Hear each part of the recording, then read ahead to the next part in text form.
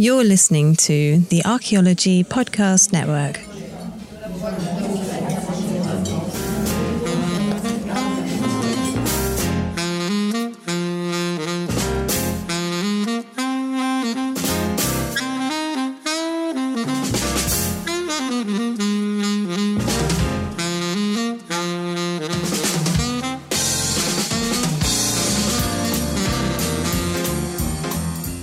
Welcome to episode 30 of Archaeology and Ale, the free monthly public archaeology talk brought to you by Archaeology in the City, the community outreach program from the University of Sheffield's Archaeology Department. This month, our guest speaker is the University of Sheffield's own teaching fellow, Colin Merrony, here to discuss the Roman fort of Navio. The talks take place at the Red Deer, a popular pub on Pitt Street in Sheffield. It is a busy place, so be advised that there may be some background noise and strong language may be used from time to time. Enjoy.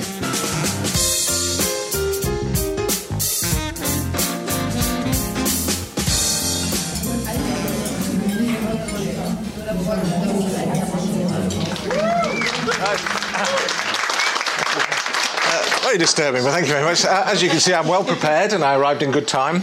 And we haven't just dropped the slide changer in the beer, but it seems to be working, so we're all right. Anyway, some of you may remember a bit over a year ago I was here talking about the Hope Valley more generally, and a project that has been going on for quite some time in the Hope Valley, which started, there's Castleton. So here's Castleton, Hope's back over here. Started about there, looking at the medieval hospital. So that was the origins of this. It seems a bit odd to start with that when you're going to talk about the Romans. But it started there, and then it sort of grew, and we grew and expanded from Castleton to include Hope, which is the next village over. And we've now expanded our world to over here. So the Roman fort of Navio sits just where this valley is coming in at the side, into the Hope Valley here. So this is coming from Bradway and into the White Peak. The Romans have placed their fort just where this valley comes in, and the Bradwell Beck there meets the Noe. It's called Peak's Hole Water here, but in Hope it becomes the River Noe, and to command these sort of routeways. Now, where this picture is taken from is up on Mam Tor, which is the head of the valley, Bronze Age, end Bronze Age, Iron Age hill fort, whatever you want to call it, depending on if you believe Graham Gilbert or not. And then, of course, Peveril Castle sits over here on the side of Castleton. So there's a series of sites here which are commanding the valley and commanding this routeway through, and we'll have a look at why this routeway is sort of important in a few minutes. Hopefully you'll all be asleep by then and I can ramble on. I'm not quite sure what's going to come up soon because I did the first part of this talk a few days ago, and I haven't had a chance to review it, so as you may have noticed, it's a bit last minute. So anyway, if we go down the other end, there is the Roman fort of Navio. So I should say, if we just go back a moment, there's the cement works. So you can orientate us. There's the cement works. So we've gone to the other side, and we're looking back. And we're looking back to where that previous photograph was taken, to Mam Tor Hill Fort, and Peveril Castle is just tucked in the side there. And here is the Roman fort sitting on that little sort of plateau, which sticks out into the Hope Valley and is just at the side. So off to the left here is where the valley is going up through Bradwell into the Peak District. So if you're not sure where I mean, I'm presuming most of you will know where I mean, but here's Sheffield, we're here somewhere, Manchester and Stoke and various places. And so we're talking about this bit here, the Hope Valley, which runs through from Hathersage is the normal place people encounter it at first. And the river runs in and joins the Derwent and runs away, and that's quite a significant relationship, as we'll perhaps see. So it's just about there, about 18 miles from Sheffield. So let's have a look. Right. So before we get to Roman Fort, there's a number of debates going on. There's a number of things that you hear about Roman sites in this area. There aren't very many Roman sites in the sort of Sheffield area and this edge of the Peak District. But you have to sort of think, one of the debates, which hopefully we'll get rid of very soon, relies on what the Romans did when they first came here. And I'm sure you're all completely familiar with the Romans arriving in Britain. When they first invade, they don't sweep all the way up through to wherever, taking over Wales and all of Scotland or something. They actually relatively quickly establish a boundary which it isn't quite clear where it is, but it's running from the Humber, wherever the Humber is, in here, and exactly where it runs to, well, that's debatable. Different people have different views. Some people say it's bounded effectively by the Fosse Way, which runs down to Cirencester, so it's between the Humber and the Severn. Other people would argue it's across somehow towards the Mersey, from the Humber to the Mersey. And it is established like that. The Brigantians to the north, so if the Romans are stopping here somewhere, let's not worry about the western side just at the moment, then the Brigantes to the north are a client kingdom, run by their queen, Cartimandua. There's relatively good relations. It's quite clear if you read Colin Hazelgrove's work recently that there's very close relationships with the Brigantes and the Romans, and probably the Romans are operating in Brigantian territory relatively freely.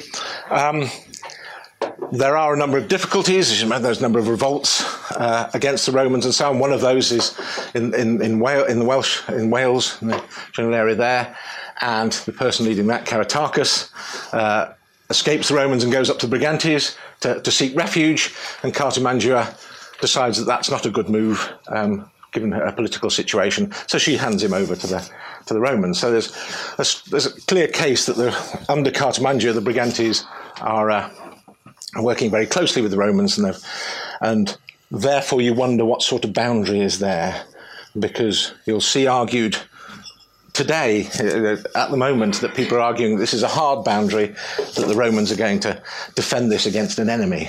And I think that's not something that can be sustained as an idea. So some people would argue that, well, certainly that we can see Roman forts established early, relatively shortly after the invasion, running through Doncaster. So the idea is that there's a boundary here running from the Humber through Doncaster, across through Templeborough, which is in Rotherham, and then where does it go? Well, Chesterfield is another early fort. So some people would argue it runs off down this way. Other people would like to argue it runs across to Brough, and then somehow connecting to Melandra near Glossop, Manchester, and then so on down across towards the Mersey and across towards Chester. And that is being used as an argument at the moment. So if you consider the interpretation of some archaeological sites in Sheffield at the moment, Worlow, for example, this boundary is seen as a critical component of that interpretation. Why do you have a signal station at Worlow? It's because this is a Roman border and they're keeping an eye on the enemy, and so they've got to communicate and things like that. Well, let's have a look at whether they're going to be forts along this border. So what happens is that border remains, as far as we know, relatively stable. You can decide what that border is, whether you see it as very permeable and relatively relaxed, or the nice hard border that some people like to see it as. But at the end of the AD 60s, there is a revolt in the Brigantes, and Venutius takes control, Cartimandua's husband. She disappears off, is rescued by the Romans, goes off into Roman protection, and that precipitates a move north of the Romans. So they move north, and instead of having Hadrian's Wall built in Templeborough, they unfortunately go right up to the Gask Ridge very quickly, which is up here, and then they come back to the Hadrian's Wall and then Antonine Wall and so on. So it's really unfortunate that all those Hadrian's Wall and so on really should have been built down through Rotherham. But because of Venutius, annoyingly because of Venutius, they went further north.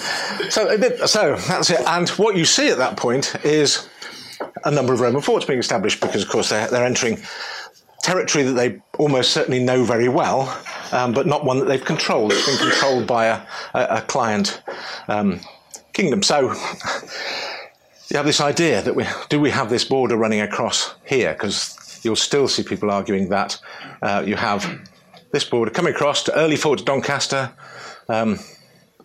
and 50, Templeborough, Chesterfield, yes. But then you start to come across to these forts over here. Why that on this map I've stolen off the internet, Northwich is called Northchurch, I don't know. Anyway, I couldn't be bothered to change it. And across towards Chester. But the problem there is, the date of those forts. Some of them we know very well, some of them we don't know so well, but essentially almost all of those forts are being established in the 70s. So after that border must have disappeared, and that includes Brough. So if you look at some of these forts, you've got these early ones here, which are being formed on that area from the Humber. Doncaster, of course, because it's on that major north-south road, and it's already very quickly being established as a major routeway through. But when you look at the other ones, then they're just not early enough. So that the idea that there's a hard border which goes across and includes Brough and must go through Sheffield just doesn't stand up. If you look at this, if there is a hard border there, it's going down to Chesterfield and further south. But almost certainly, and if you look at Colin Hazelgrove's work at Stanwick and all the work at Aldborough and so on going on recently, it looks very likely that actually that isn't a particularly hard border, and the Romans are operating into Brigantian territories quite comfortably most of the time, and there is not an enemy on the other side of it for you to protect against.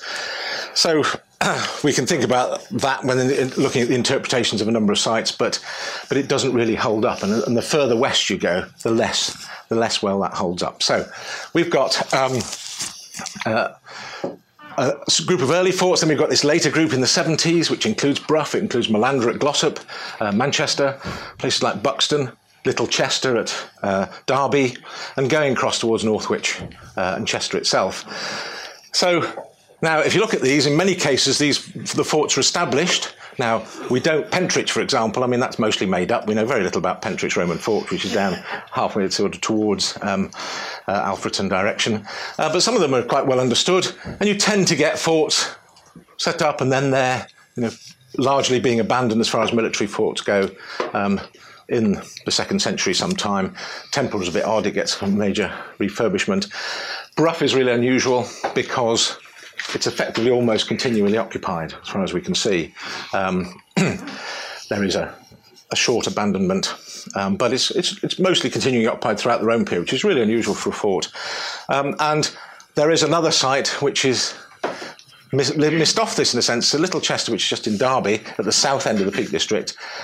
That is abandoned, but what happens at Little Chester is Deventio, the town that forms around it, actually thrives. And so the town is permanently occupied, even if the fort isn't bothered about being occupied. And Little Chester, down at the bottom of the Derwent River, where it's meeting the Trent, that may have a part to play in the story of the Peak District and the Roman occupation in it. It's difficult to say, but there's a good case to be made that we need to consider Deventio, Derby, along with when we're talking about things like Navio at the same time. They can't be separated out. So Navio's a bit odd. So what about that frontier? Well, forget it. It's not part of any sensible story. And if you read anybody interpreting their sites in that way, then I think they're stretching the evidence in a particular direction. So anyway, but what is important about here? Well, there's a number of, most importantly for the Peak District, of course, it becomes a major lead-producing area. We can't say it's already producing lead earlier, but it could well be yet, exactly. But it's a major lead-producing area, and is, of course, for a long time after the Roman period. So there's also as a major routeway, you've got York up here, you've got the Vale of York and the Trent Valley, and over here you've got the plain of the Cheshire Plain of Lancastria and so on, and you want to get between the two of them. So you've got major routeways, and of course there are sources over here such as salt. Salt production is important in the Witches in Cheshire. So you need to get across this boundary. Now, one way of doing that, of course, is to follow the Trent, and the Trent is probably a very important player in the whole of this story.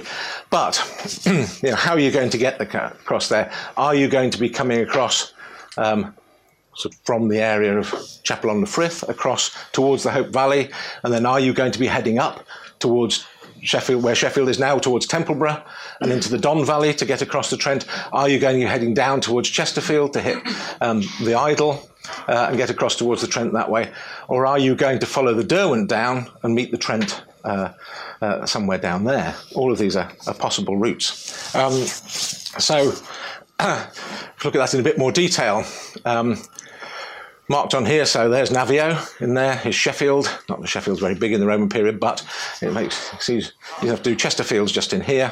And Buxton, Roman town, Glossop with Melander Roman fort up there, the rivers coming down, Matlock, Wirksworth and Carsington down there, which are important in our world as well. So if you're moving goods, and I should say that while Navio is here, the lead producing area is to the south of it. So you're going to get the lead off the White Peak. Now, there is lead production within a few hundred metres of Navio. That side of the Hope Valley is where the White Peak starts, and there are lead veins and later lead mines and so on. We don't have any evidence of early lead working or lead mining from that far north in the area, that close to Navio, but it could be going on. So Navio is right on the edge. It's on the northern edge of the lead producing area, if that's what we're most worried about. And we also think, well, how are we going to get other goods across between here? Well, salt is certainly considering one of those, and this is a major routeway for bringing salt later in the medieval period. So you could be coming across, I don't think that's where Snake Pass is now. So you could be coming across into effectively the head of the Hope Valley from Chapel on the Frith over here, and coming in, and you could be heading up into the Don catchment up here, so which we're all very familiar with, going up from Hathersage and setting up. You could be coming further down and cutting across to Chester and moving out to where more Bawtry is now, the Idle catchment, navigable rivers out at Doncaster and out at Bawtry. Or you could be following the Derwent down towards Matlock and Wirksworth and down here, and eventually meeting the Trent down there where Little Chester, where Derby is, where Deventio is. There are all sorts of possibilities. And the big argument about Navio is it's being occupied throughout the period. Why would it be occupied? It must somehow be involved in the administration, the processing, the transport, the control of the lead industry. Because otherwise, why would they be in this place throughout the whole of the Roman period? So, if you look where we find identifiable Derbyshire lead, it comes from bits of the Peak District. There's a big cluster around the Humber, there's some on the south coast and so on.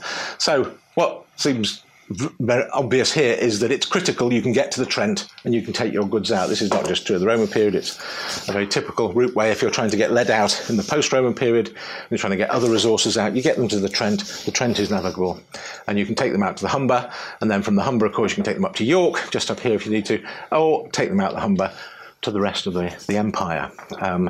But how do you get them to the Trent? One problem we have is that we identify these Roman lead pigs, these Roman lead blocks, ingots, because they're stamped with Lutedorum. Lutedorum, this place, we don't know where it is. That's a slight technical problem. It's in the Peak District, honest. So there are a number of candidates for this, none of which have managed to be proven. Where that big lake is there, that's actually a reservoir, Carsington Water. There was an excavation in advance of that reservoir because Carsington was going to be it. Carsington is where Lutedorum is. There wasn't any really good evidence for it. There is Roman material there and Roman settlement there, but nothing that showed that somebody was gathering lead in, casting it into big blocks, stamping it and taking it away. So there's a current theory. The people of Wirksworth believe Wirksworth is it. I'm not sure anybody else does, but they do. So the feeling is that it's down here. And there's a case to be made that if you, considering that lead is being produced here, and one of the easiest ways of getting it out would be to follow that down towards the Trent down there, then there's a good case to be made that the place that is the centre for gathering the material together, administering that process, whatever that process might be, and transporting the goods on, would be down there, and it wouldn't be Navio. So people argue that is it Navio, or at least that Navio is playing a major role in that process. So what do you want to sort of to start to prove that? Well, what we really want is to find Roman lead working, Roman lead processing, and preferably somewhere with a nice big stamp that says Lutedorum on it. But there are a number of candidates and a number of possibilities. Of course, they could all be involved, and perhaps they are, or they could have different roles. So I should say one of the things to recognise about Navio is it's tiny. It's an incredibly squidgy little place. It's only about a hectare, depending on which phase you're at. It's less than a hectare. Legionary Fortress will be 20 hectares, so you're only looking at 250 soldiers in a place like Navio. It's a tiny little contingent. It's not a major frontier, which is another argument against it being a major military frontier fort, because it's so small that, sort of slightly odd shape, but it's so small that it's difficult to argue that it has a military campaigning role, but it could take 200, 250, that sort of number of people, it's estimated. So, but it's occupied and it's small and there are people in there. So something going on. So anyway, archaeologically, it's been looked at for an awfully long time, Navio. So it's not just something we're doing now, but it's recognised from the 18th century. There's quite a good summary of it all in the late 19th century about the earlier antiquarian finds and so on. There are excavations in the early 1900s by John Garstang looking. A lot of the early focus, as usual, with many things, is on the defences. In the case of Garstang, also the Principia building and finding material there. Probably the most thoughtfully early excavations is that by Ian Richmond and John Gillam in 1938-39. It was going to continue, but it didn't continue because of the war, Second World War, and then they never managed to get the resources to pick it up again after the Second World War. They were going to, but it didn't happen. This was instrumental in finding the fact that there's more than one phase to Navio Fort. They're very similar, sitting on top of each other, so the phases move around slightly. But there's this earlier phase with this early occupation, then rebuilds, and then there are alterations after that. And Ian Richmond and John Gillam sort of sort out the overall chronology of that and get the dating for that for that foundation in the 70s, abandonment in the sort of 120s, and then the later second century reoccupation and changes and alterations. You then get excavations in the 1950s, which look at the southeast defences and an entrance which is inserted there, which people have used as an argument to say that at least some of the troops, if not all of them there, are mounted, the cavalry of some kind, because of the style of entrance. You'd have to ask a Roman fort person as to why that would be the case, but that's what they say. And then a large campaign, particularly on the interior of the Roman fort by Manchester University, Barry Jones and John Peter Wilde. Much more information about the chronology there, but they dug a large part of, looked at various areas, lots of areas within the fort. What have we got here? Oh, yes. Then there's other work away from the fort, further out into what you would expect the civilian settlement to be there, and particularly as you go down towards where the village is now, where the Know meets the Bradwell Beck, where they identified a bathhouse, and also some other areas down by the road there in advance of construction of some of the houses and various other things that were happening. And the landowners there, the Eyre family, did discover during some construction work a couple of these things, as you would in your sort of back garden. If you dig a hole to build a very large shed, actually it's their wood yard for the agricultural merchants, but anyway, so they found a couple of altar stones, one of which is in Buxton Museum, one of which lives on the back of the quad bike, as far as I can tell, of Janet Eyre, because she brought it out that way to show everybody. So you have Roman altar and dog sitting in the back of the quad bike. It's the smaller of the two. So there's clearly Romans happening there, and they're found on the other side of the river. So you come away from the fort, you drop down to the village, you cross the river and go up on the other side, and that's where these altars, and that's the first time you've got certain archaeological evidence of Roman activity on the other side of the river, because when the 1970s work is looking at the modern road in the village, it's on the fort side of the Bradwell Beck. So you then get survey and excavation by the University of Sheffield. Of course, that must be much better than Manchester's. John Lloyd and John Drinkwater doing that, and they've looked at substantially the vicus, because by this time Manchester had removed most of the interior of the fort. And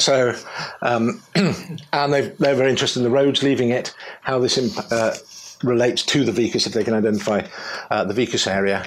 It's very small excavations, but that certainly moved began to get some understanding of the roads and of the civilian settlement outside the fort. And then you get some further excavations, including a rescue excavation, which is sort of prompted by further developments in the area the altars were there. So initially the excavations are over towards the fort by David Kennedy, involving the University of Sheffield, and then they get help from Chris Drage from Trenton Peak. And we'll come back to that excavation, 83, 84, and the Chris Drage excavations in a few minutes when we get back to it. So the Roman fort's here. There's the big river coming down. The village is sitting in here with the Bradwell Beck, and so you're seeing the beginnings of investigations on the other side of the river. I'm expecting the Vicus to have gone that far. So most of the effort here, you can see that people have been digging all sorts of holes in here. In 85-86, University of Sheffield there again. Keith Brannigan and Martin Dern excavate, particularly out here in advance of tree planting and various things like that, and find something quite different, but we'll come back to that because that has relevance to a current piece of work taking place in that area, just broadly in that area, so we won't worry too much. But they found, so in the other ones which are looking at the Vicus, they found sort of bits of burning and industrial waste, and you found some structures and pits and so on. Over when Brannigan Dern stuff, so that's down in here. We'll come back to over there in a bit, but they found some evidence of industrial activity. Mostly it was sort of agricultural and horticultural activity down there. But over here, it was odd because it was some ditches forming what looked like there might be enclosures. There were trackways. There were one or two structures. There was no evidence of industrial activity at all. They wondered what was going on here because it looks like an activity area that's separated from the main civilian settlement. It's sort of separated from the fort, although it's very close. And they couldn't really work out what was going on. Was it something, they wondered whether it might be something agricultural or to do with animals, or they thought, is it some group of people who would be ostracised and would have to operate on the margins of the civilian settlement? And so, in time-honoured archaeologist fashion, they thought, it must be prostitutes.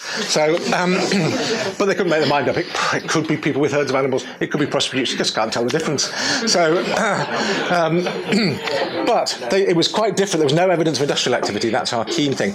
And what we want is industrial activity, because we want to get that sort of smoking gun of somebody doing something with lead on here to show what's going on. So you also have, in 1988, Derek Riley from Air Photographs identifying an enclosure across the river, but on the side going towards Hope, so Hope Village is up here.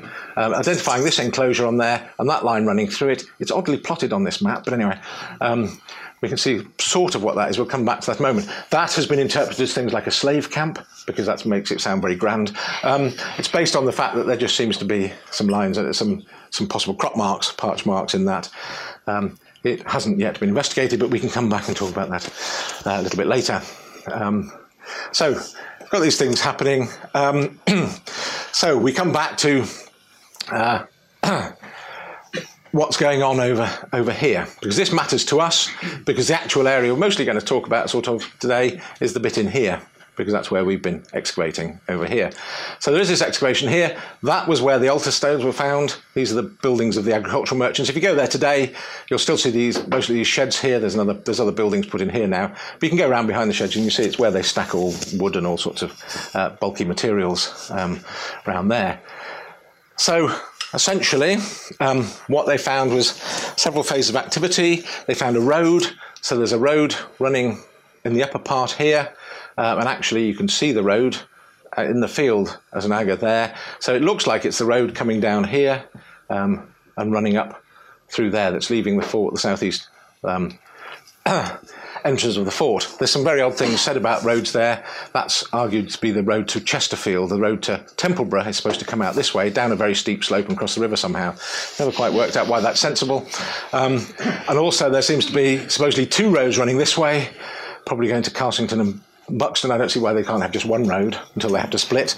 And there's some debate, I find that this is apparently supposed to be a really obvious feature. I can't see it, but anyway. But we've certainly got a road running down here, which isn't particularly well shown on that map. But now we can be certain of a road, and it was excavated in this area up here. So there it is, dramatic piece of Roman road. The interesting thing here was that the archaeological deposits were deep, and in some cases they were underneath up to a metre of hill wash of colluvium coming down, clay-rich colluvium. But in places they were saying there was up to 4 metres of archaeological deposits. Not all of that Roman, but certainly something has been going on over quite a long period of time here. So the early phase, early to mid-2nd century, you seem to get creation of terraces, including the one that this road is sitting on.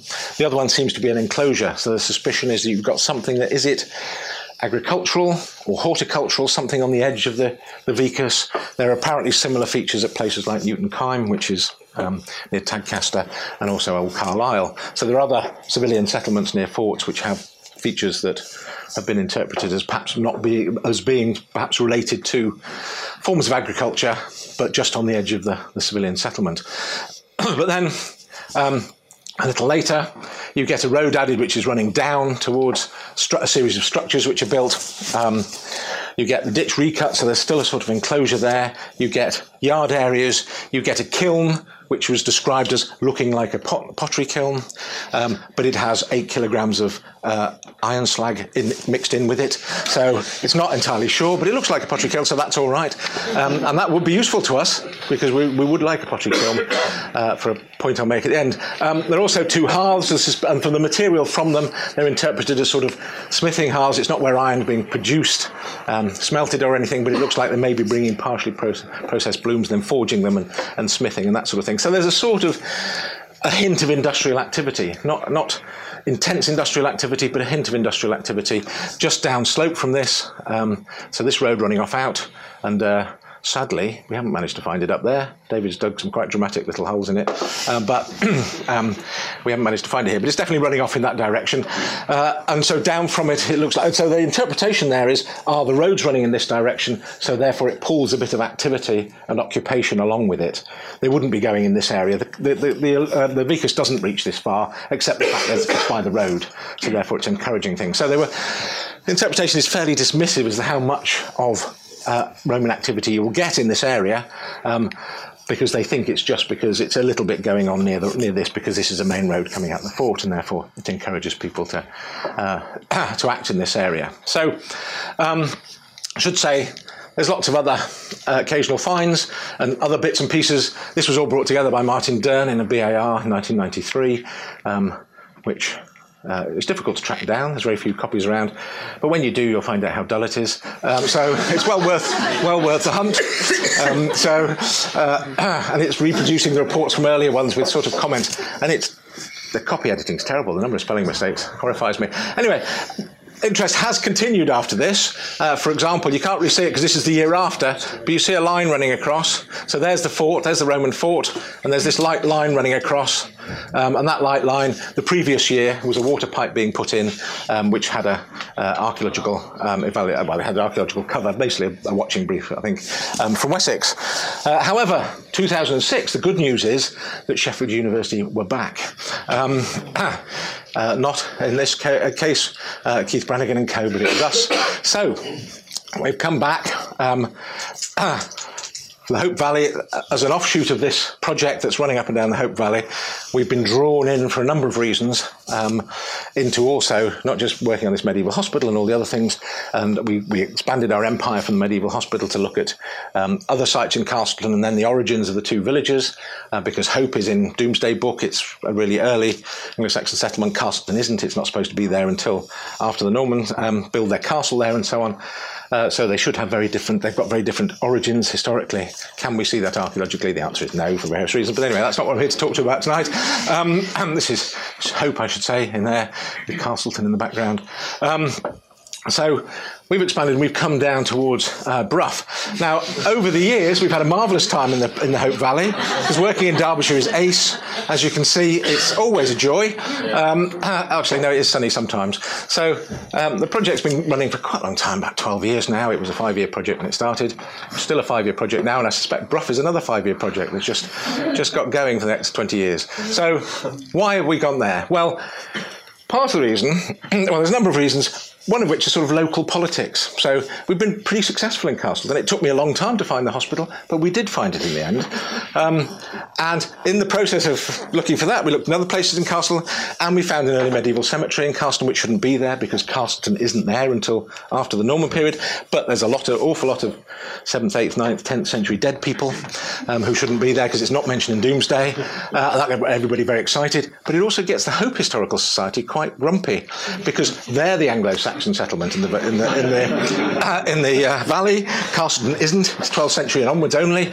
That was rather nice. But New Hall in Castleton, we've also been looking at this end medieval, early post-medieval building there, which has fantastic plasterwork in it. If you're excited by 16th and 17th century plaster work, which I must admit I find difficult. But there's a nice man in Lincoln who comes and looks at it. He gets really excited. And after you're with him for an hour or so, you can get quite excited yourself about it.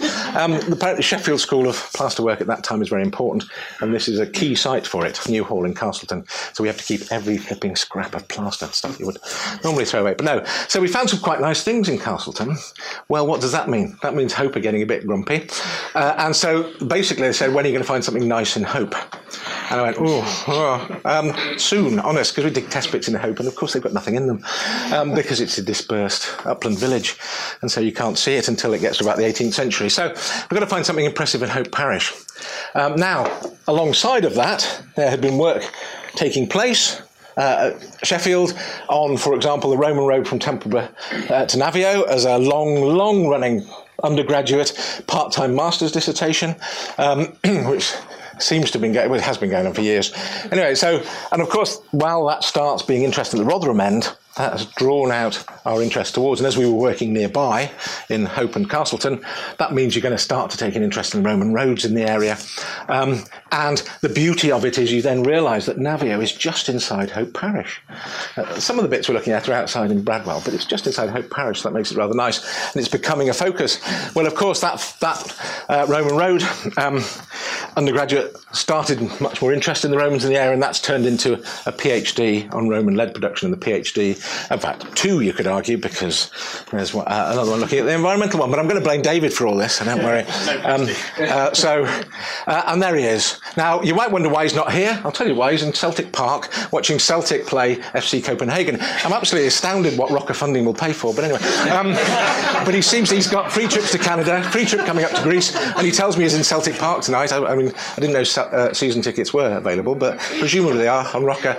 So anyway, so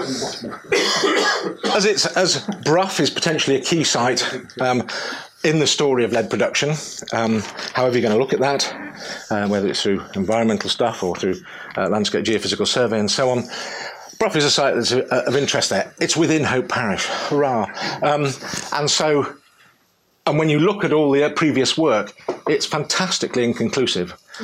People are digging little holes, they're saying relatively little, they're going on about the pottery quite a lot because that's what people do. I will disagree with them on the pottery in some ways. We've got to come back to that as well in the end. But actually, they're not saying very much. What you do when you read between the lines is they're failing to find very much to do with lead working. But we still think Navio must be important about lead, to do with lead somehow. So let's have a look at it. Let's see what we can do to see if we can add to that, and to see if we can, because in most cases people have been looking at the fort, they've been looking at areas very close to the fort. Is that actually going to be the sort of place you would be doing things with lead anyway? I mean, maybe there's storage in there, but if you've got actual industrial processes going on, then would you be in or very close to the fort? So what's happened is that around there we started with sort of looking at roads, some landscape survey, geophysical survey, a bit of soil chemistry, which was not undertaken by David. It was undertaken by people like Nick, and Louis was involved in it sometimes, and all sorts of people involved in it. Looking at holes in the ground that were being dug there, bits of test pitting.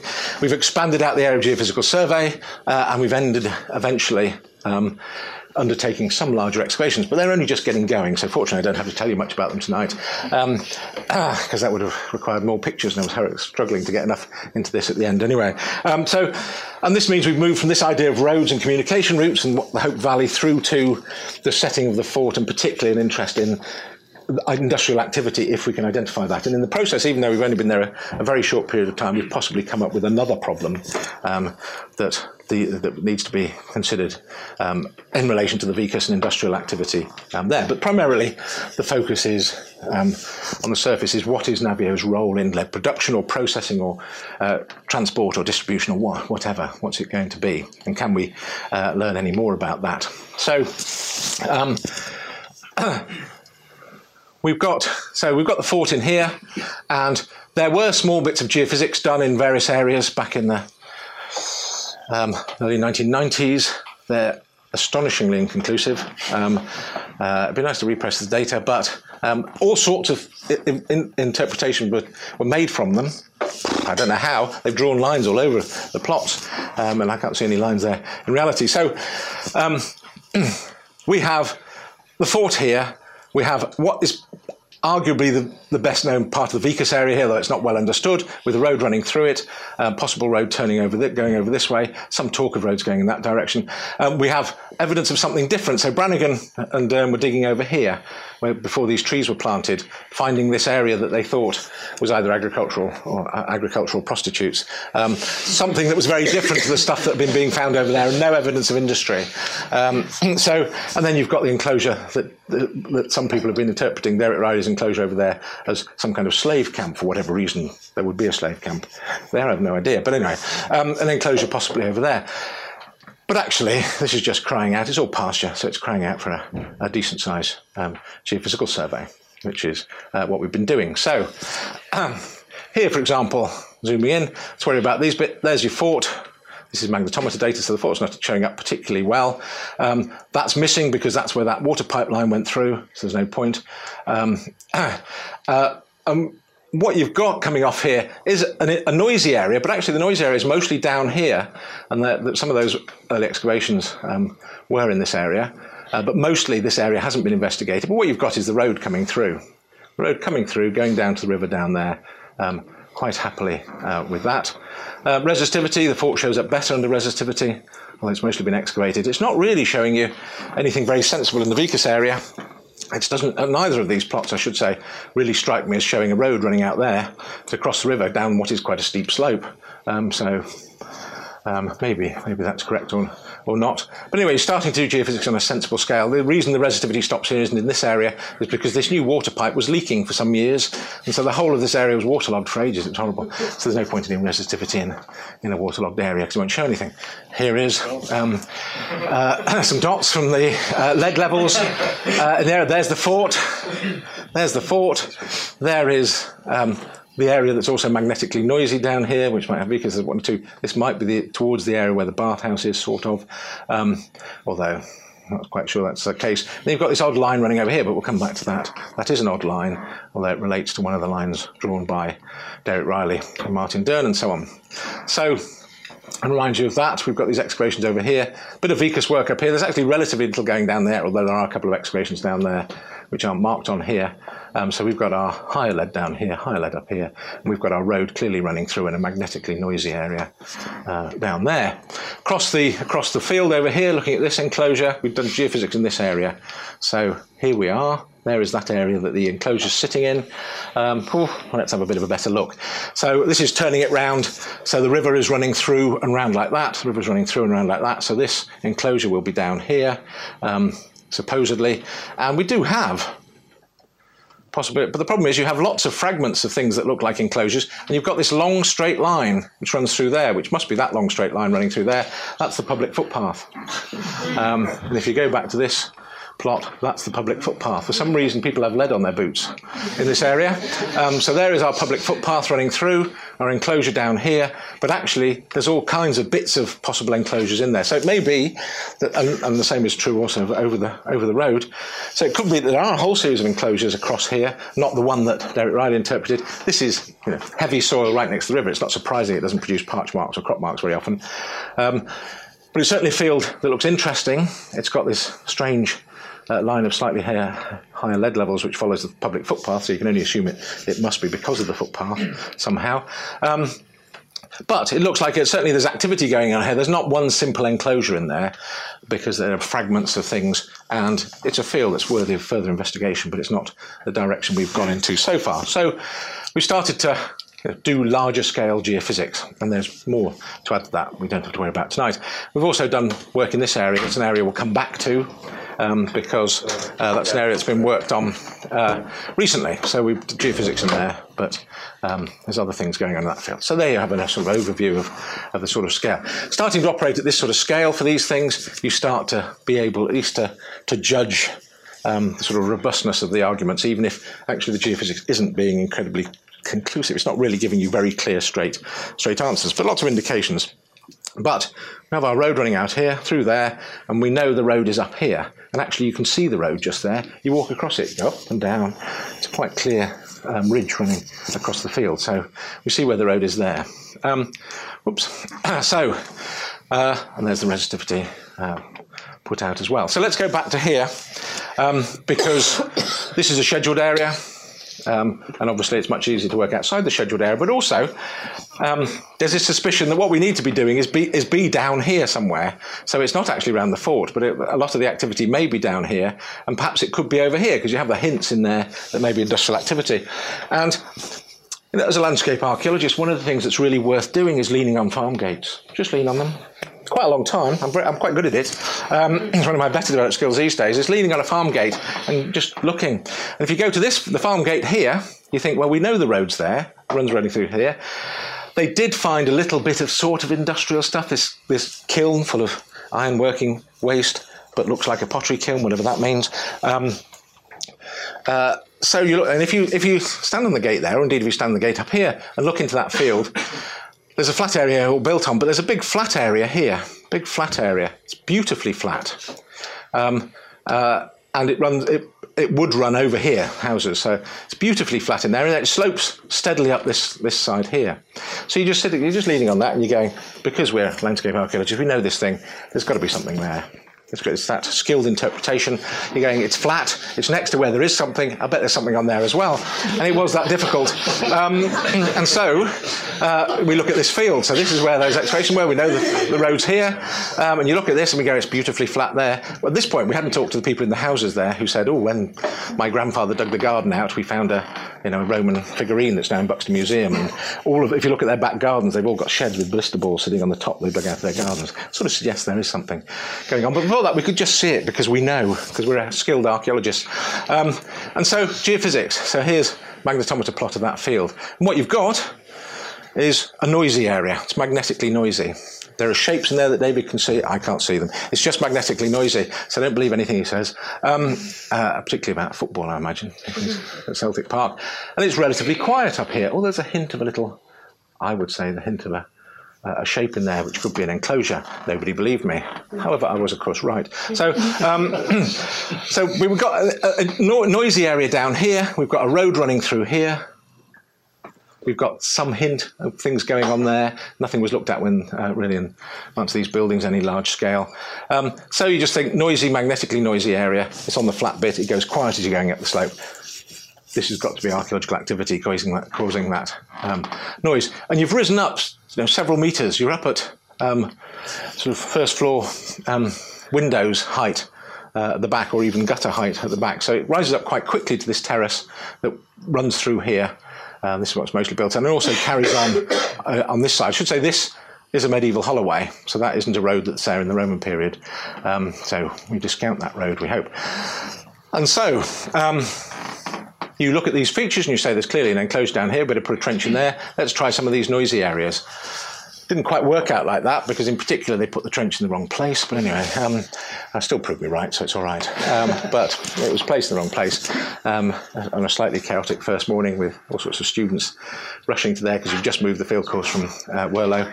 But anyway, it's worked out all right. So, and here is the field we're looking at. So we're above the Roman fort here, and this is the field we're talking about. So the Roman road runs through here and up there, and we don't know where it goes up there, and it comes up the slope to the Roman fort here.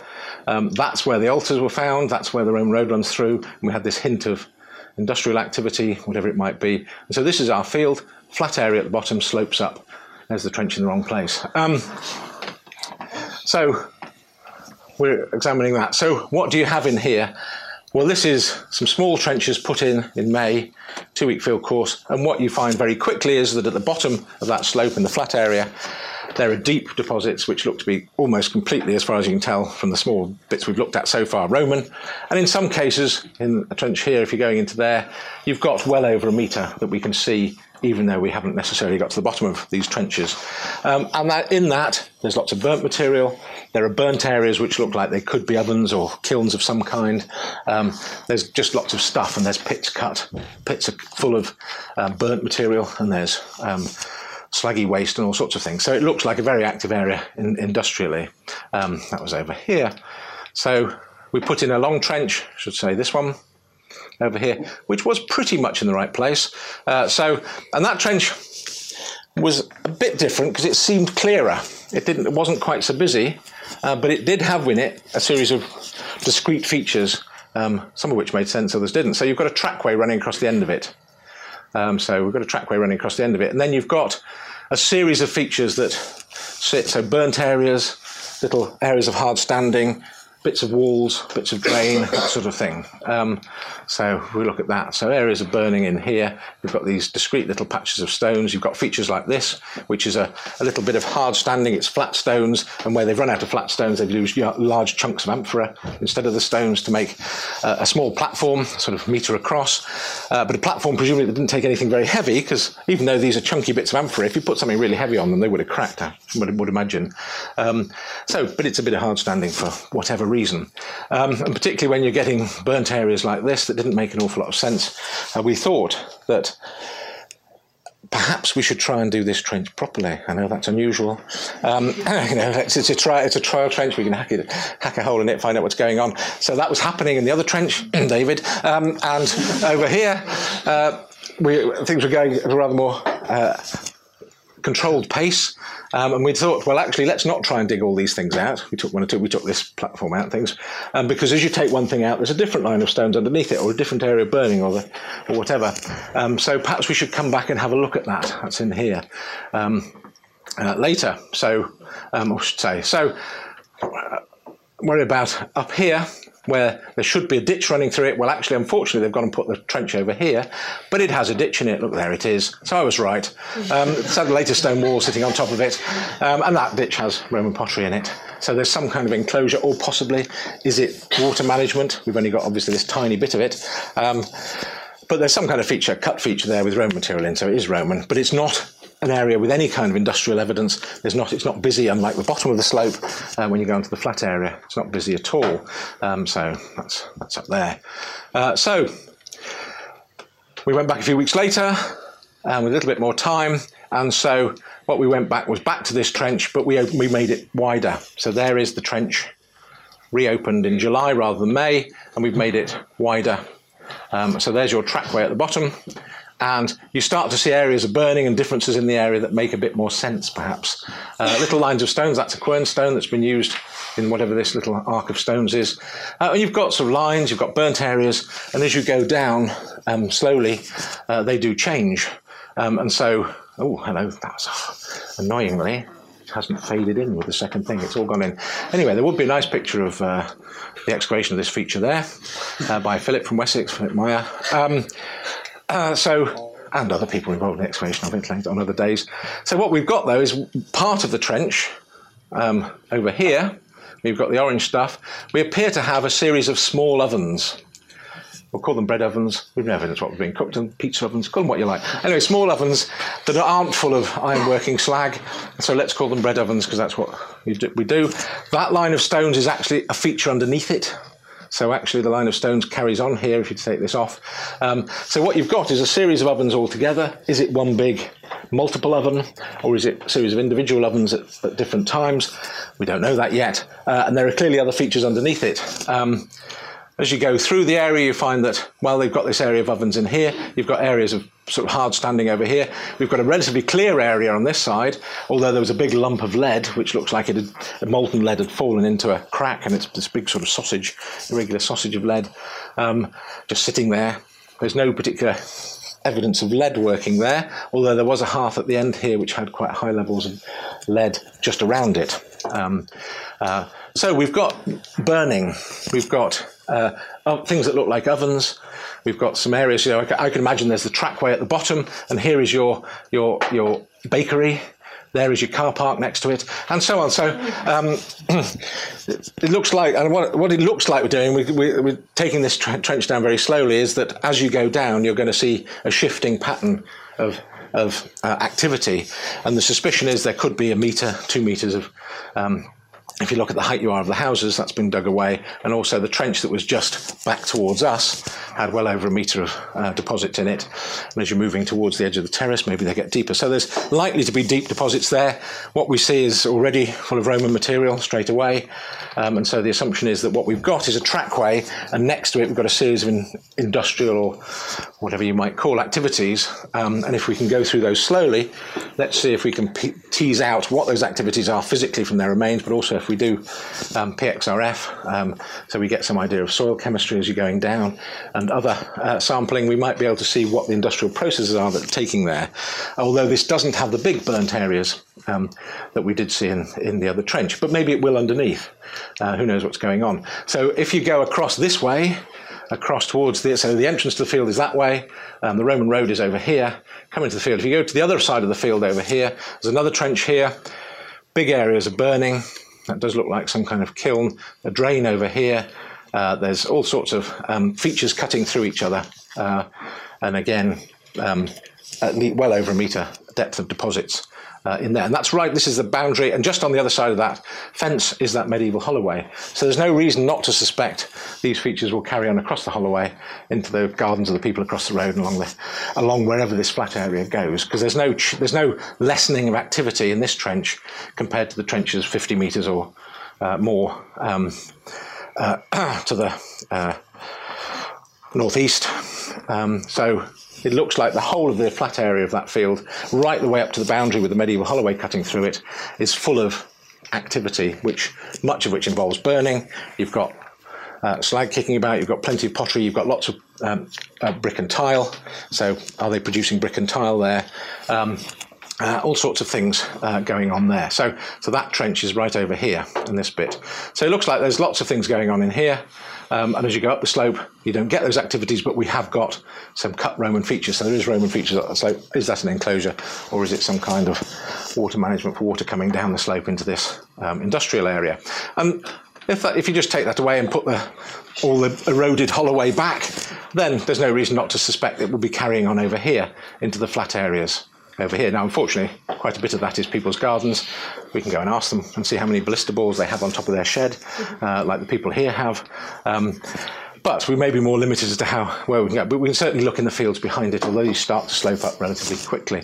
But quite clearly, while you have the road running through here, you don't just have a couple of things alongside the road. We've got an area which appears to be extending well away from the road, where there's intense Roman activity over a long period of time. We don't know how long a period of time is yet. We don't know whether it's intense all the way through or whatever. But hopefully with our relatively large trench in here, which we'll continue with, we'll be able to make some kind of sense of that. And this is extending the area of the Vicus. So actually, this is an area that shouldn't really be the civilian settlement. It shouldn't be an industrial area, but it clearly is. And so if you think that we have evidence of the industrial area here, well, it's stretching across the brook, the Bradwell Brook, and going to this area, all the way actually to down there.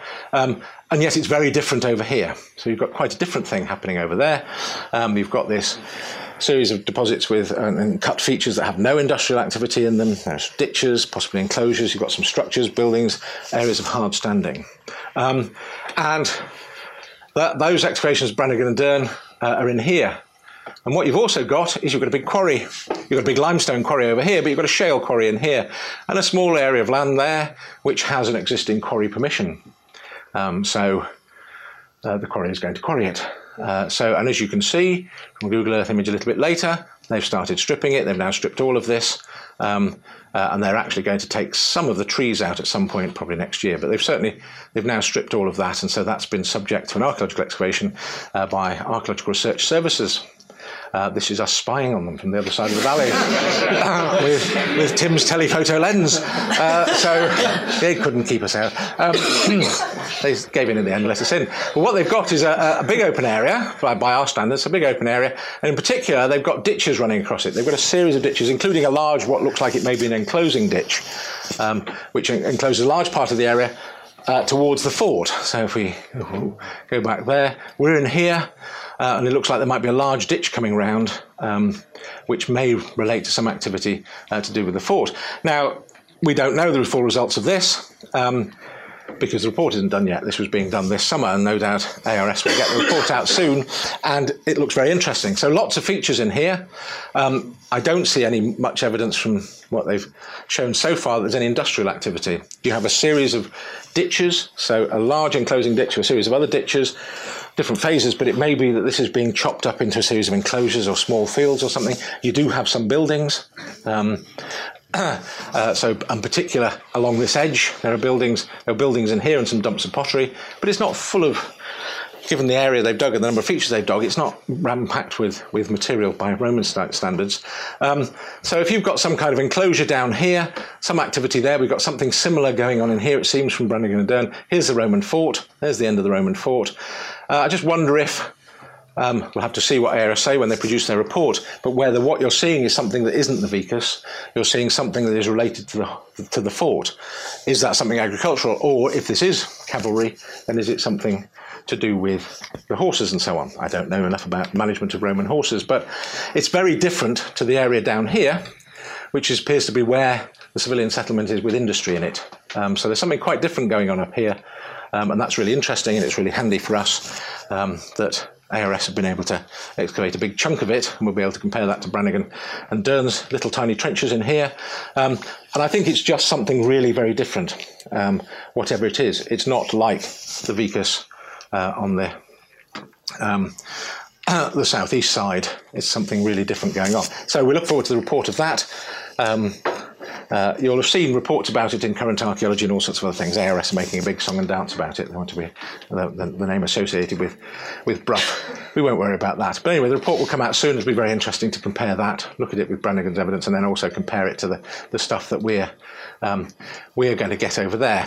Because we're going to continue with the industrial stuff. So far, we have no clear evidence of lead working.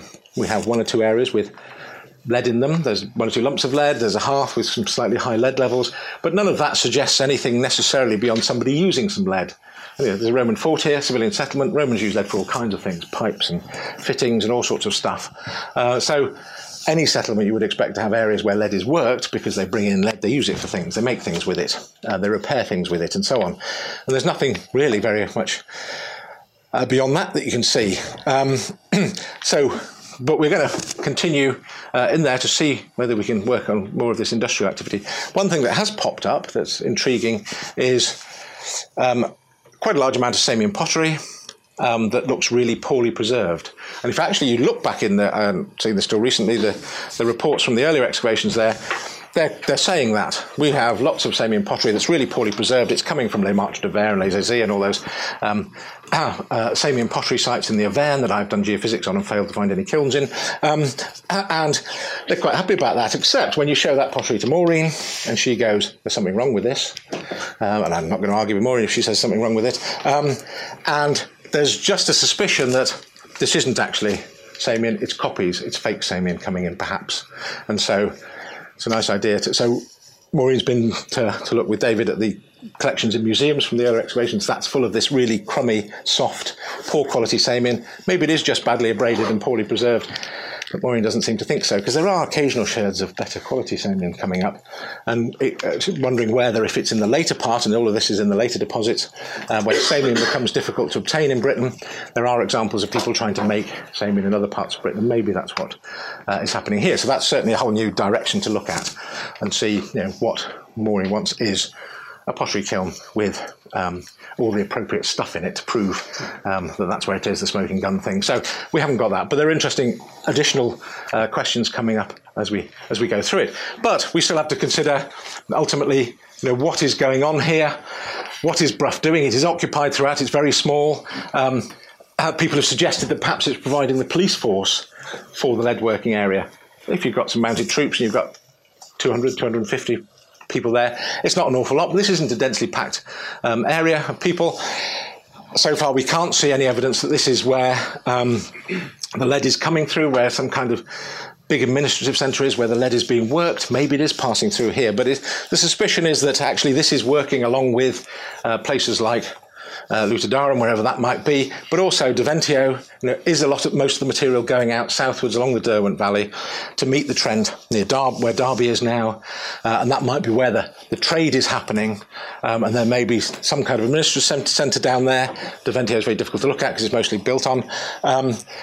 Where is Lutadarum? And what's Navio's role? Because it seems odd, this is a major routeway, but it seems odd to have this permanently occupied fort when there are plenty of other major routeways in the Pennines which the forts aren't occupied in. There must be a particular reason why they keep an eye on this patch, and so the feeling is that there is a good chance that it's still related to lead, and perhaps it's they're working together. You've got administrative centres down in the south, but they still need some kind of control and security up in the north, and Navio offers that from a nice strategic, good communication point of view position.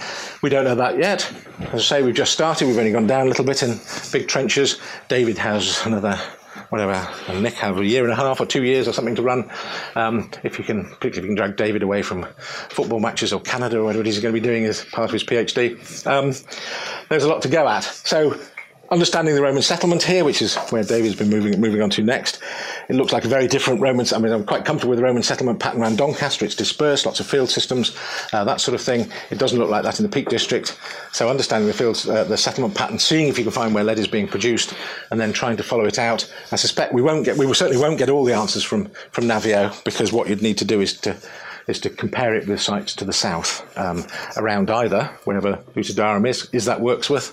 It certainly wasn't Carsington, and also possibly further south around Derby and Little Chester, and particularly the town that followed it, Deventio. But this is Buxton Museum's reconstruction of the Roman fort and the Vicus. There's nothing going on over here, which is a bit unfortunate for ARS, but fortunately they do. This is the road coming through, and they do have some buildings on our side, but of course what we can now say is they need to extend their reconstruction drawing in this direction, but it's still pretty good, and we will need to add something in there in due course once we find out what's going on.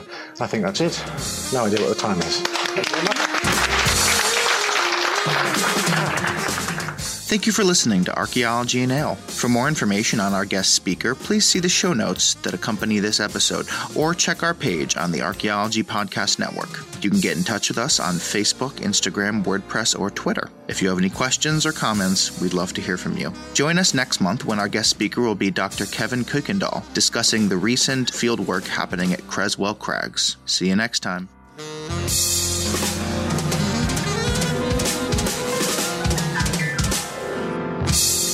This show is produced by the Archaeology Podcast Network, Chris Webster and Tristan Boyle in Reno, Nevada at the Reno Collective. This has been a presentation of the Archaeology Podcast Network. Visit us on the web for show notes and other podcasts at www.archpodnet.com. Contact us at chris@archaeologypodcastnetwork.com.